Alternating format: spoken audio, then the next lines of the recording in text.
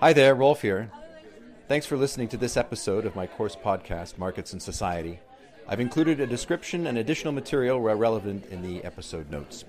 I hope you enjoy it. In this part, I'd like to discuss what I'm calling proto-state formation in the Andean River Valley civilization. And we're still in this world of a kind of invisible complexity that we are trying to ascribe to Paleolithic lives as part of that answer to the question, why did we not embrace our modernity until apparently so late in our species record? Why was it only in the last 10,000 years that we seem to have done anything of interest? Is there stuff that we're not seeing?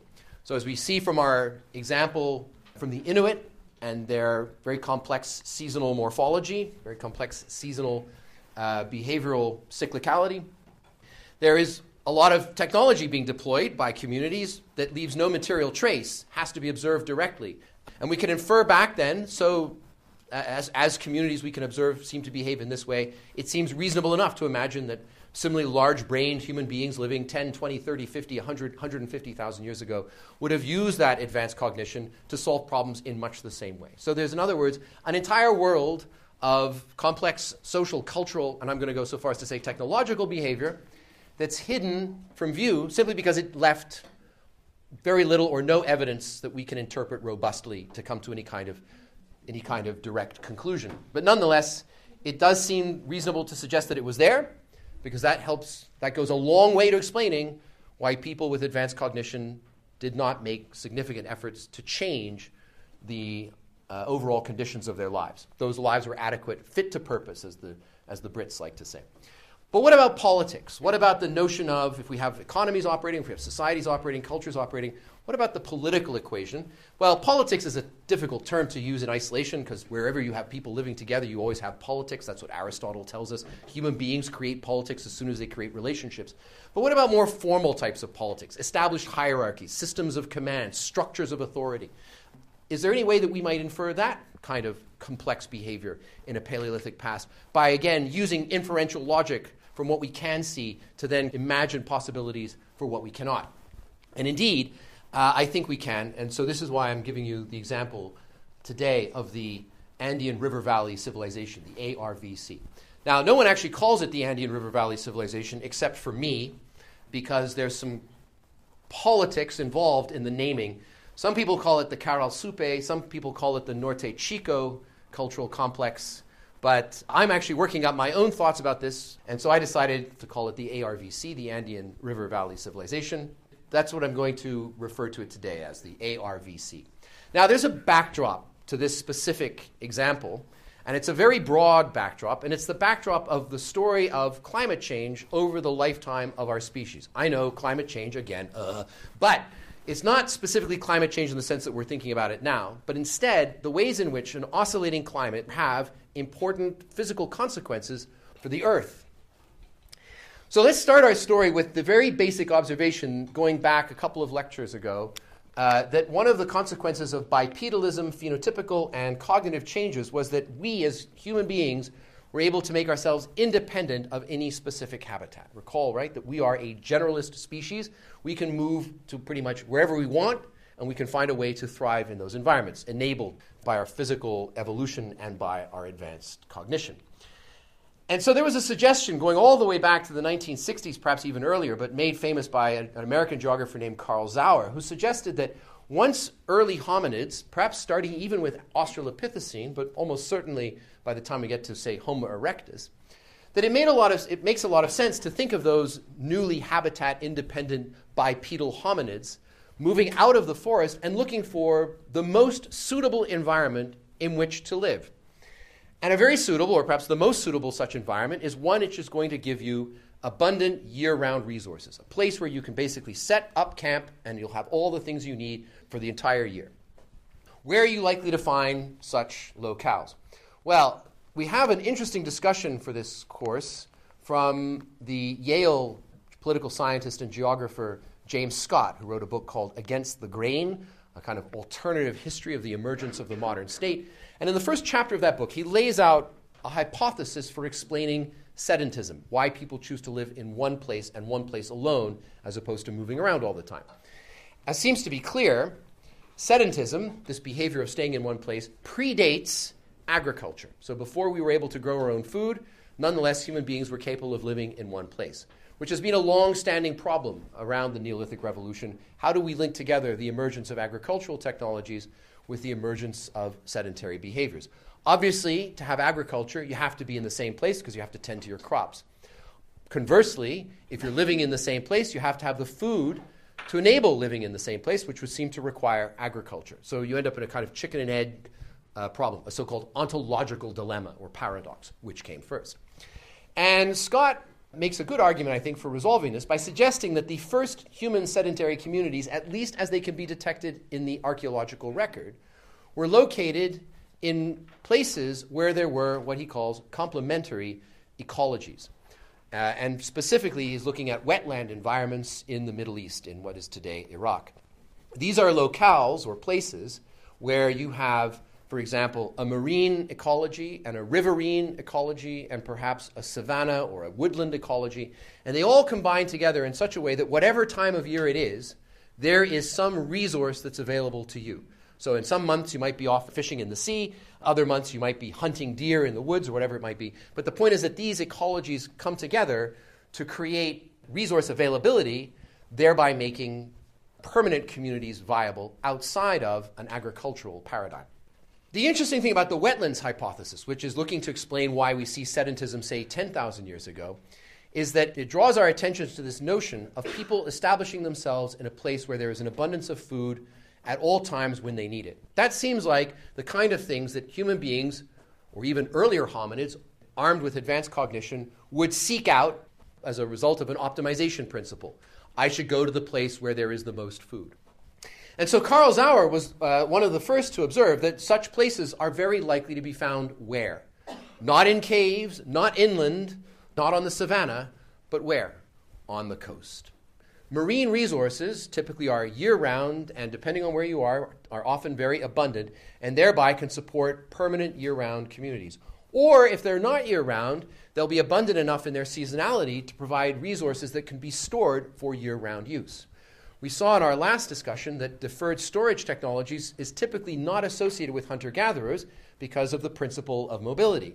But if you're staying in one place and there's a whole bunch of resources that are coming to you, say, half of the year, and you have a way to dry, salt, and store them, then at that point you don't have to be moving around, and that principle of mobility is diminished. This raises the question, well, how come, if it's possible that human beings were living perhaps quite sophisticated sedentary lives along Paleolithic coastlines, why don't we see them? Why don't we have traces of such lives? And the answer is climate. Because recall that the lifetime of the human species has taken place during the so-called Quaternary glaciation, which has been characterized up until just very recently by a set of very significant climate oscillations. Those climate oscillations have led to the periodic freezing over and subsequent melting. And what happens? Sea levels go way down as the water is trapped in the ice, and when they melt, the sea levels go back up again. So if we look, for instance, at the sea levels taken during the last glacial maximum, the LGM, and compare it to today, what we find is that current sea levels are significantly further inland from where they would have been when much of the northern hemisphere was covered by ice. And as two examples, the modern U.S. state of Florida, which is known as this sort of panhandle shape, at the time of the late glacial maximum was about twice the size that it is today, because the continental shelf of Florida is extremely shallow, and so if I lower sea levels by even 10 or 20 meters, I'm uncovering a lot of land. And presumably at the end of the late glacial maximum, sea levels were 20, 30, perhaps even 50 meters below where they are today. Similarly, if we look at the region between what is today the British Isles and Denmark, there was a whole uncovered region of land called Doggerland that would have been essentially a kind of wetland environment, presumably quite rich in resources. And we know that people lived there because as a consequence of North Sea oil exploration, we keep dredging up artifacts that testify to the lives of both human beings and Neanderthals living in this area. That entire Doggerland region is now submerged underwater. But if we go back, say, 10 or 15,000 years, it would have been not only above water, but furthermore, a very good place to live because it was characterized, as best as we can tell, by an abundance of resources. So people presumably would have situated themselves in Doggerland. Perhaps today, if the British Isles were still connected to the continent, we wouldn't have Brexit. Maybe we should bring Doggerland back. So this means that when we go back to our Paleolithic past, a lot of those lives, if they were lived on the coastline, those coastlines have subsequently disappeared, and we have almost no way of recovering them. Even if we were able to develop and devote the technology, time, and money needed to somehow engage in the extensive underwater archaeology to go to the places where these coastlines used to be, even if we could do that, our chances of finding anything are very, very small because think about the corrosive effects of salt water and the erosion effects of sea motion in general. So these settlements, because of where they were located, have essentially disappeared from view forever. If you're a professional archaeologist, this is a problem because the only way you make your career is by publishing papers based on what we call evidence. And you can't say, well, I think there's a bunch of stuff that we can't see. Doesn't count. Which leads to a long-standing problem in almost every field of human knowledge. Absence of evidence is not necessarily evidence of absence. Just because there's something there that we can't see doesn't mean that there isn't something there. And this particular problem of the Paleolithic coastlines seems to be a very exemplary example or exemplary case of that old adage. An absence of evidence is not evidence of absence. So in order to resolve this, many archaeologists have simply said, well, we don't think that human beings developed the requisite technology to take advantage of marine resources until relatively late. In fact, up until very recently, the dominant mode of thinking was that marine resource exploitation was more or less coeval with, meaning at the same time as agriculture. So as we developed agricultural tools, then also we developed the necessary technologies like fishing nets and fishing hooks and other kinds of things that we would need to extract resources. But if you think about it, does that make sense? How hard is it to make a fish hook? Not that difficult, right? That's not a very, very advanced technology. Far less advanced than, say, the amount of effort needed to take some wild plant and over many, many generations turn it into a domesticable crop. So the notion that somehow fishing technology only arrived very late seems to suit much more an agenda of archaeology, which needs evidence in order to support the publication of scientific papers, than it does a realistic explanation of how Paleolithic lives might have been lived on the coast.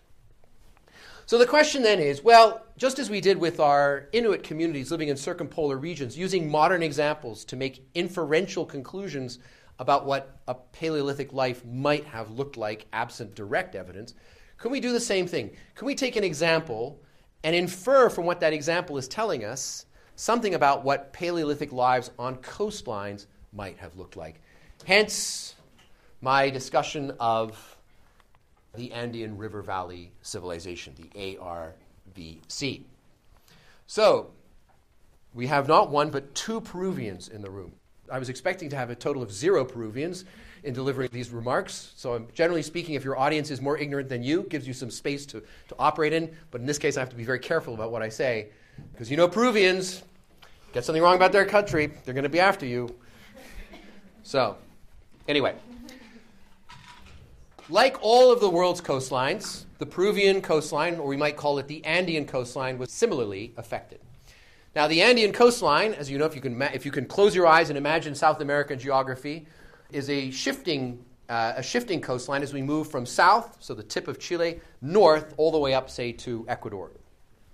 At the very bottom, we have a very steep bathymetry as the Andes come very close to the coast. That means that as you go into the water, there's a very, very steep descent into the water. So even if sea levels are rising or falling by 20 or 30 meters, it's not uncovering a lot of land because the profile of that land is very steep. However, as we move further north and come up to what I will call north-central Peru, right? As we move to north-central Peru, the bathymetry, the profile of land, becomes shallower and shallower. So by the time we're, say, 200 or so kilometers north of Lima, instead of being a very steep drop into the ocean, we have a much more shallow drop, meaning that in a Paleolithic coastline off of this part of the Peruvian coast would have been 10, 20, 25, 30 kilometers further offshore than where it is today. That's the first point. The second point is the nature of that coastline. As we know, at least two people in this room are aware, and probably many others, Peru has one of the most productive fisheries of the world. It is the fishery that runs along this coast as a result of upwelling patterns in the Pacific Ocean that supports an abundance of marine life. Less abundant now since we've been commercially exploiting it for the last half century, but certainly in ancient times extremely abundant. And the primary fish, there are many fish that are part of this marine ecology, but the primary fish is the so-called anchoveta, a type of anchovy, which is a very small fish, but schools in vast, enormous quantities, hundreds of millions of tons of biomass just off the coastline. This means that if you were living on a Peruvian coastline, this means that with relatively little effort, you could go into that coast, and with a basically primitive net or some kind of trap, you could then pull out large quantities of these small anchoveta fish. Today we don't eat the anchoveta. We tend to turn it into meal for things like, I don't know, animal feed and stuff like that. But it's a perfectly viable fish as part of a human diet. So we seem to have very good evidence that that is precisely what Paleolithic Andean coastal peoples were doing, because all up and down the north-central Peruvian coast we have remnants of prehistoric settlements, essentially fishing villages ranging from the far north, and it goes well off of this map, down to the far south. The ones I want to focus on specifically are clustered around four river valleys, the Fortaleza, Pativilca, Supe, and Huara, and apologies for my pronunciation. These are river valleys that descend from the Andean mountains into the coast. They're not full-time, year-round rivers. They're bringing meltwater or precipitation out of the mountains into the coast. Sometimes they're quite dry, other times they're quite lush. But the point is that they're steep, narrow ravines that lead from the coast up to the Andes Mountains. So the interesting thing about this particular complex is that from these fishing villages, these established communities along the coast, what we find is stretching into these river valleys, and it's not just these four, there are presumably others that have yet to be uncovered, we find a pattern of settlement moving from the coast upriver. So we have settlements on the coast, and then we see further communities being established upriver. And these communities, or these cultures, let's say, culture that attaches to these communities, show not insignificant sophistication in terms of their architectural, cultural, artistic expression. So, for example, things like figurines or carvings on walls. There's also musical instruments made out of bones that have been recovered in these places. And perhaps most intriguing of all, one, as far as I'm aware, just one so far, one gourd, or a kind of squash, has been discovered with a weird carving on it, which is astonishingly similar to the figures that we associate with which famous Peruvian culture? The Incan, exactly. So, in other words, if we take the iconography of the Incan pantheon and sort of broadly look at its morphology, its shape, its form, it seems to be being presaged by, anticipated by, the iconography that we find in these Andean River Valley civilizations. The Incan civilization is flourishing in the early modern era, 14th, 15th, 16th century, pre-contact. But these civilizations are flourishing 5,000, perhaps 6,000 years ago. So, insofar as we can conclude something from a similarity of iconography, it suggests that there's a kind of cultural continuity that extends in an Andean context all the way back to the Paleolithic or prehistoric, to the moment of contact, to the moment when Incan civilization is disrupted as a result of contact. Put another way, if we were to put this on a timeline and map on all the different Andean civilizations that have been named by scholars, there seems to be a kind of continuity at a cultural level. What changes is where they're located. But in terms of who they are, there seem to be some consistencies, which means there are elements of Incan life that seem to be anticipated 4,000 or 5,000 years before by patterns of culture, settlement, and I'm going to argue politics that we find associated with the Caral Supe. So it's a very interesting case indeed. And it's especially fascinating because I say with almost 100% confidence that with the exception of 2 people in this room, no one has ever heard of the Caral Supe civilization. It is essentially outside of the story that we tell about who these people were. And yet, look at the kinds of things that they were doing. This is Machu Picchu. This, 4,000 years before, 4,500 years before, is the temple complex in the city of Caral, the main city of this civilization, at least as we've been able to discover it so far. And you will see that this is not an insignificant form of monumentalism. It has got a large sunken court. It's clearly pyramidal in structure.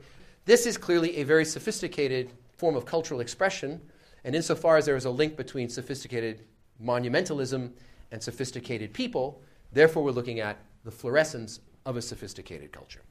So what you find is when you look at the cities up the valley, starting from the coastal city of Aspero, moving up to Caral, which is about 20 kilometers away, and then it's stretching all the way up to the skirts of the Andes, and this is a distance in total of about perhaps 30 to 35 kilometers, is that there are all these small little settlements perched on the banks of the river valley, typically up a height, and they all share common architectural elements. They all typically have these kinds of temple architecture, suggesting that they're all part of the same civilizational complex.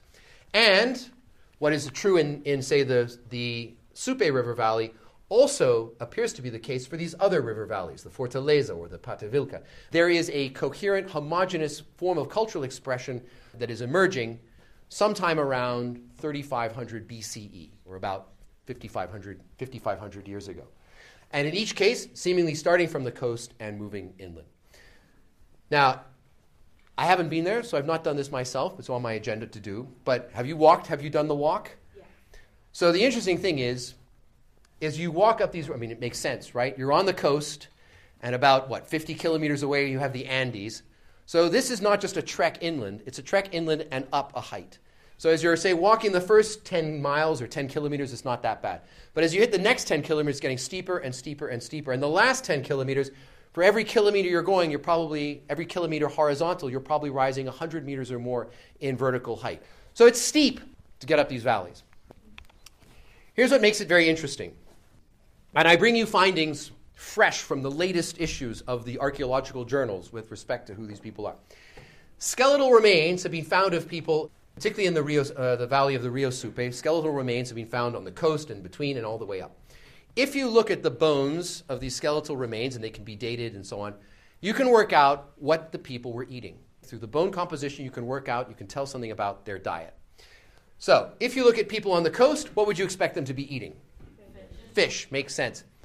As you move further and further inland, up a significant height, what would you expect to happen to the amount of fish in people's diet? Just by common sense. Decrease quite significantly, right? Because they're living 10, 20, 30, 40 kilometers from the coast. Therefore, the availability of fish is going to go way down. You're going to find other things. The interesting thing is that this part of the world is very famous for the cultivation of one of the key crops today, maize, or as we call it, corn. Corn is first domesticated in this region. So a lot of people assumed that when we saw these settlements moving upriver, that they were enabled by the domestication of maize. There was an alternative food source that could support populations living far away from the coast. Shocking then to discover that maize cultivation doesn't happen until 1,000 years or more after these settlements get established. So they are, at least in their beginnings, established before the existence of an alternative crop that can be grown in domesticated form to scale. And that's what the latest evidence from these skeletal remains reveals when you look at the dietary composition of people living well inland. If it's, say, 95% animal protein is coming from marine resources at the coast, 30 kilometers inland, it's still something like 80 or 85% of animal protein is derived from marine resources.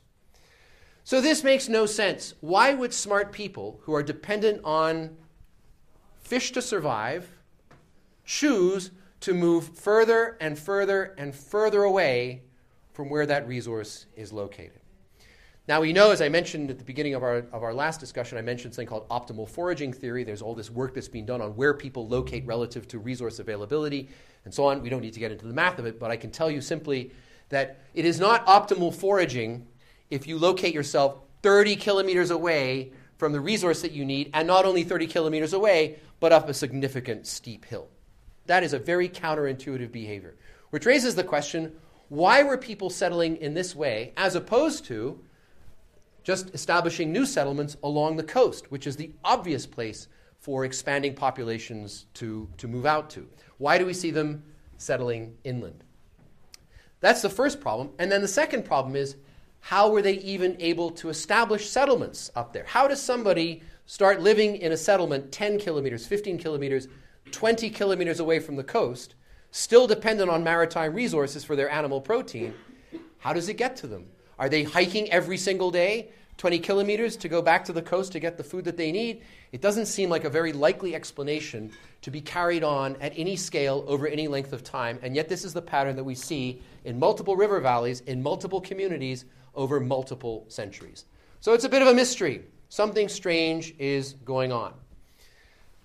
Well, let's tackle each of those questions in turn. First, let's ask the question, why would people living on the coast in close proximity to this abundant resource choose to move inland? What would be the theories that we might float?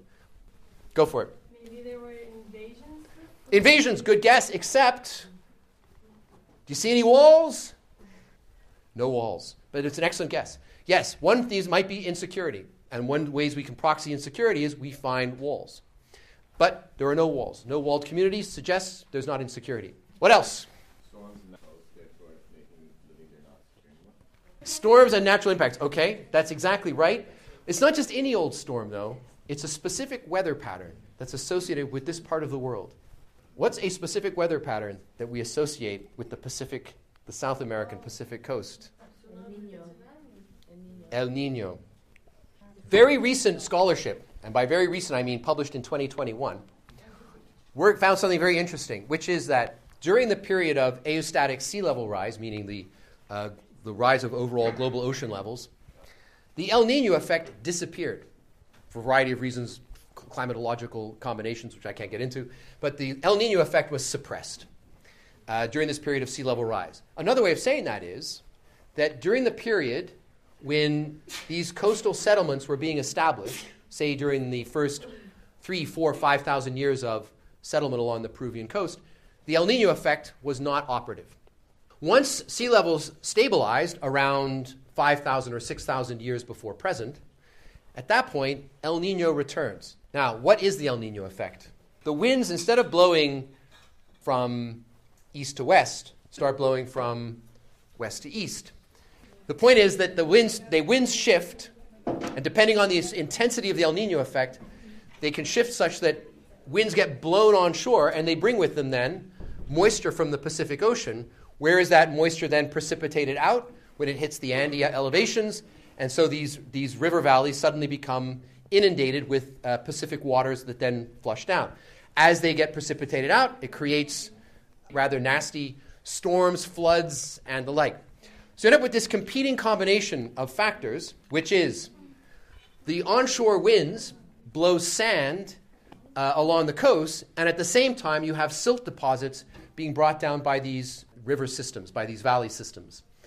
So if you're somebody living on the coast, for the first, say, 2, 3, 4,000 years that you're living there, coastline is well out to sea from where it is now.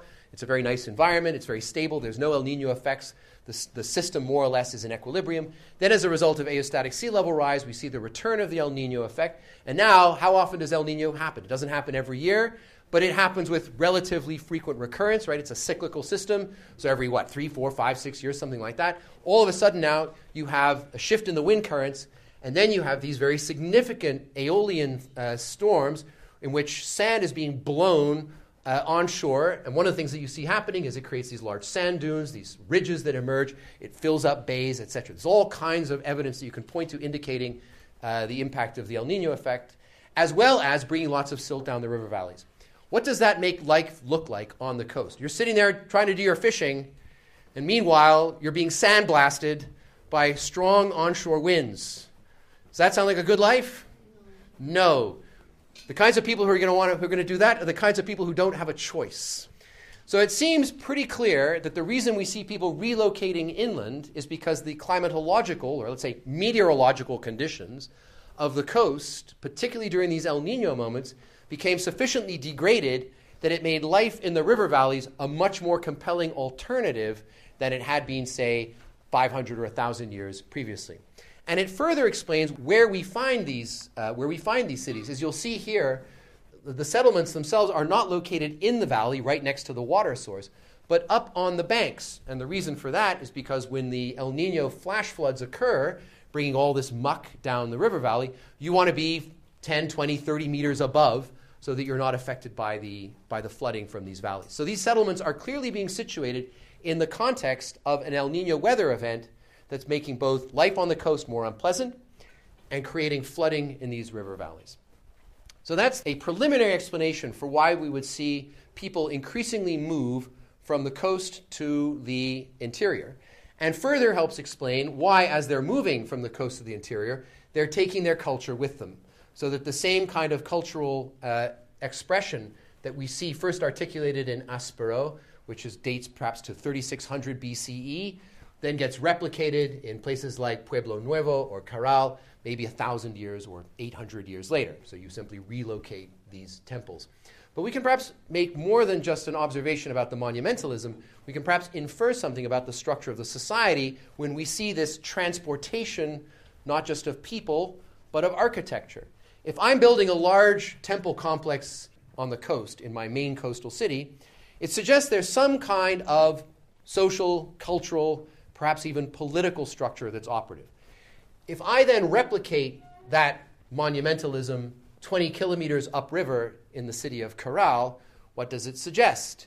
It suggests not only that people have moved, but what has moved with them.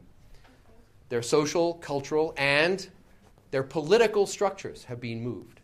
So one of the interesting things that we seem to see is that over the course of, say, several centuries, that the center of this civilizational complex moves away from the coast and relocates upriver, up valley. Who are the people most likely to move? If conditions by the coast are bad, who are the people who are going to be moving? Could be farmers, except remember we don't have any cultivated crops yet. Yeah. Mainly the elderly. Get your old people out? Well, it's the Paleolithic, so let's recall there aren't very many elderly, right? The elderly are a problem that takes care of itself through early death. It's really bad here, but it's much nicer there. Who do you think gets to move? Rich people, right? As always, then and now, right? It's always the rich people who get to move. Or we might say elites.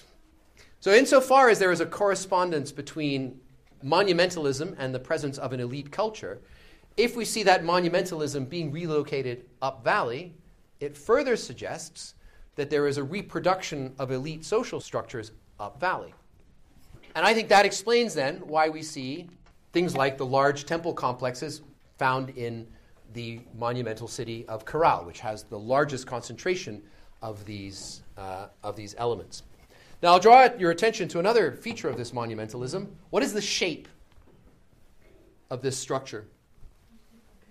A pyramid. Built, by the way, at the same time as the ancient Egyptians were building their pyramids. Pyramids seem to be a very elemental way for human beings to think about making stuff. What do you think pyramids do for us? Think about the shape of a pyramid. What does it correspond to conceptually? They structure society. Exactly. Pyramid structures, maybe not always, but certainly in many cultures, seem to refer to some kind of hierarchical or structured political or social system. And we can contrast it with another type of building that we find in lots of different parts of the world that have no connection with each other, but that share a broadly similar form. And we saw it in our discussion of the Inuit winter architecture. What was the shape of the Inuit longhouse? A round shape with a bench around it, meaning that everybody gets to look at everybody. Everybody looking at everybody reinforces the principle of what? Equality. Right? We're all the same. We're all in this together. We all get to stare at each other. So we find these kinds of round shapes. They have them, for example, they call them all kinds of different names, men's houses, whatever they might be. We find it in Göbekli Tepe in Turkey. We We find it in African tribal cultures. We find it in Asian tribal cultures. And we find it in Inuit tribal cultures. Build a circular building, put a bench around it. You seem to be expressing a very basic feature of how we think politically, namely, we are an egalitarian society, or we're in a society that wishes to embed at least some kind of egalitarian principle. By contrast, take all the societies that, again, without having any contact one with the other, are building pyramids. What does the pyramid seem to be telling you? We are a society that builds within it what? What kind of structure? Hierarchical social structures. Hierarchical social structures are characterized by concentrating authority in the hands of a small group of people who then can exercise that authority over a much larger group of people. And this is an important observation because if we solve the problem of why it is that people move inland at one level, namely they're trying to get away from degrading environmental conditions on the coast, it creates another problem. How do people get fed in these communities? Since we know that marine protein remains a significant part of their diet, how are they getting that protein? Now, an earlier tradition in considering the Carol Supe, or the Andean River Valley civilization, argued that what emerged was an exchange economy, with things like maize and cotton and gourds being grown inland, and then being taken down to the coast and exchanged for fish, specifically anchoveta, which sounds nice, because we create these complementary economic systems. I'm fishing here, I need gourds for my buoys, I need cotton for my nets, and so on. And I'm up here, I don't have any fish, but I have the cotton, I have the gourd, so let's engage in a mutually beneficial exchange. What's the problem with that conclusion, or with that solution to this problem? It's the same problem we have with agriculture and sedentism, right? It presupposes the existence of an economy that can then be locked into an exchange system. But as we know, since these cities existed for at least hundreds of years before those exchange economies, if they even existed, emerged, there must have been something else operative to explain how they could have worked. And the situation gets further complicated when we realize that the obvious way to move goods up River Valley in this region would be using what? Peruvians in the room, what are the pack animals of Peru? Alpacas and llamas, exactly. Alpacas and llamas. So it would seem reasonable, okay, they had domesticated alpacas and llamas, no problem, let's put a bunch of anchovies on these poor beasts and send them upriver. But domestication of those pack animals takes place many centuries, perhaps up to 1,000 years after these villages are established, which means that all of the maritime resources that are being captured on the coast and moved inland are being moved by who? People, human beings. Imagine every single day, large numbers of people with huge baskets of anchovies strapped to their back, walking 10, 20, 30 kilometers inland, uphill, to feed people in these distant settlements. So this is a problem. How are you going to convince lots and lots of people to move anchovies from the coast well inland if you don't have any kind of functioning exchange economy? What's that going to require? There's no money. There's no exchange. There's no trade. What's it going to require? What might make that work? Religion going to offer to the gods? That's an excellent explanation, yes. If I build a very big monumental center and I make an especially important pyramid, maybe I can convince people that they have to bring every single day a bunch of anchovies to show how much they honor our gods. So that's part of it, I suspect. And indeed, that would explain why we see in all of these particular villages iterations that seem to refer to some kind of ritual or ceremonial complex. Part of it. What else are you going to need, though? That may not be just in and of itself enough. Settle everything. What? Settle everything up. Settle everything up. What do you mean? Because they would have church. Yeah, but how do you get there in the first place? Think about the hierarchical structure again, because like there's two options motivating people. For one, giving them something in exchange for doing something. Yeah. And the other one is forcing them to do something because otherwise they don't get something. And I think the second one is probably the most probable here. Exactly. What are our two models of authority? Cooperation or coercion? I agree to do something because I see it as something that I'd like to do. Coercion, I do something because I'm being told to do it and I'm afraid if I don't, something bad will happen to me. Remember I said that the principles of the Carol Supe civilization seem to be echoed across subsequent Peruvian cultural complexes. If we fast forward to the Incan society, what do we see in Incan society? An extremely rigid, stratified, codified, hierarchical system in which there's a lot of authority concentrated in the hands of a small elite. Of course, it's always dangerous to write that back, but if we look at the pattern of settlement that's taking place up these valleys, it seems that the most reasonable explanation, absent some exchange mechanism, and it's not to say that these are incompatible. At some point, indeed, an exchange mechanism may have emerged as goods started to be grown upriver that could be then exchanged for those resources in the coast. But in order for these settlements to be established in the first place, there must have been a constant and reliable way to have human beings move large quantities of calories, animal proteins, up considerable distances to keep these populations alive. And that, therefore, means it was not a capricious, idiosyncratic, or ad hoc system. It had to be some kind of structured system. And the best way to establish a structured system is to have some kind of political society so that the people living in that society can essentially be coordinated or organized according to some set of underlying precepts.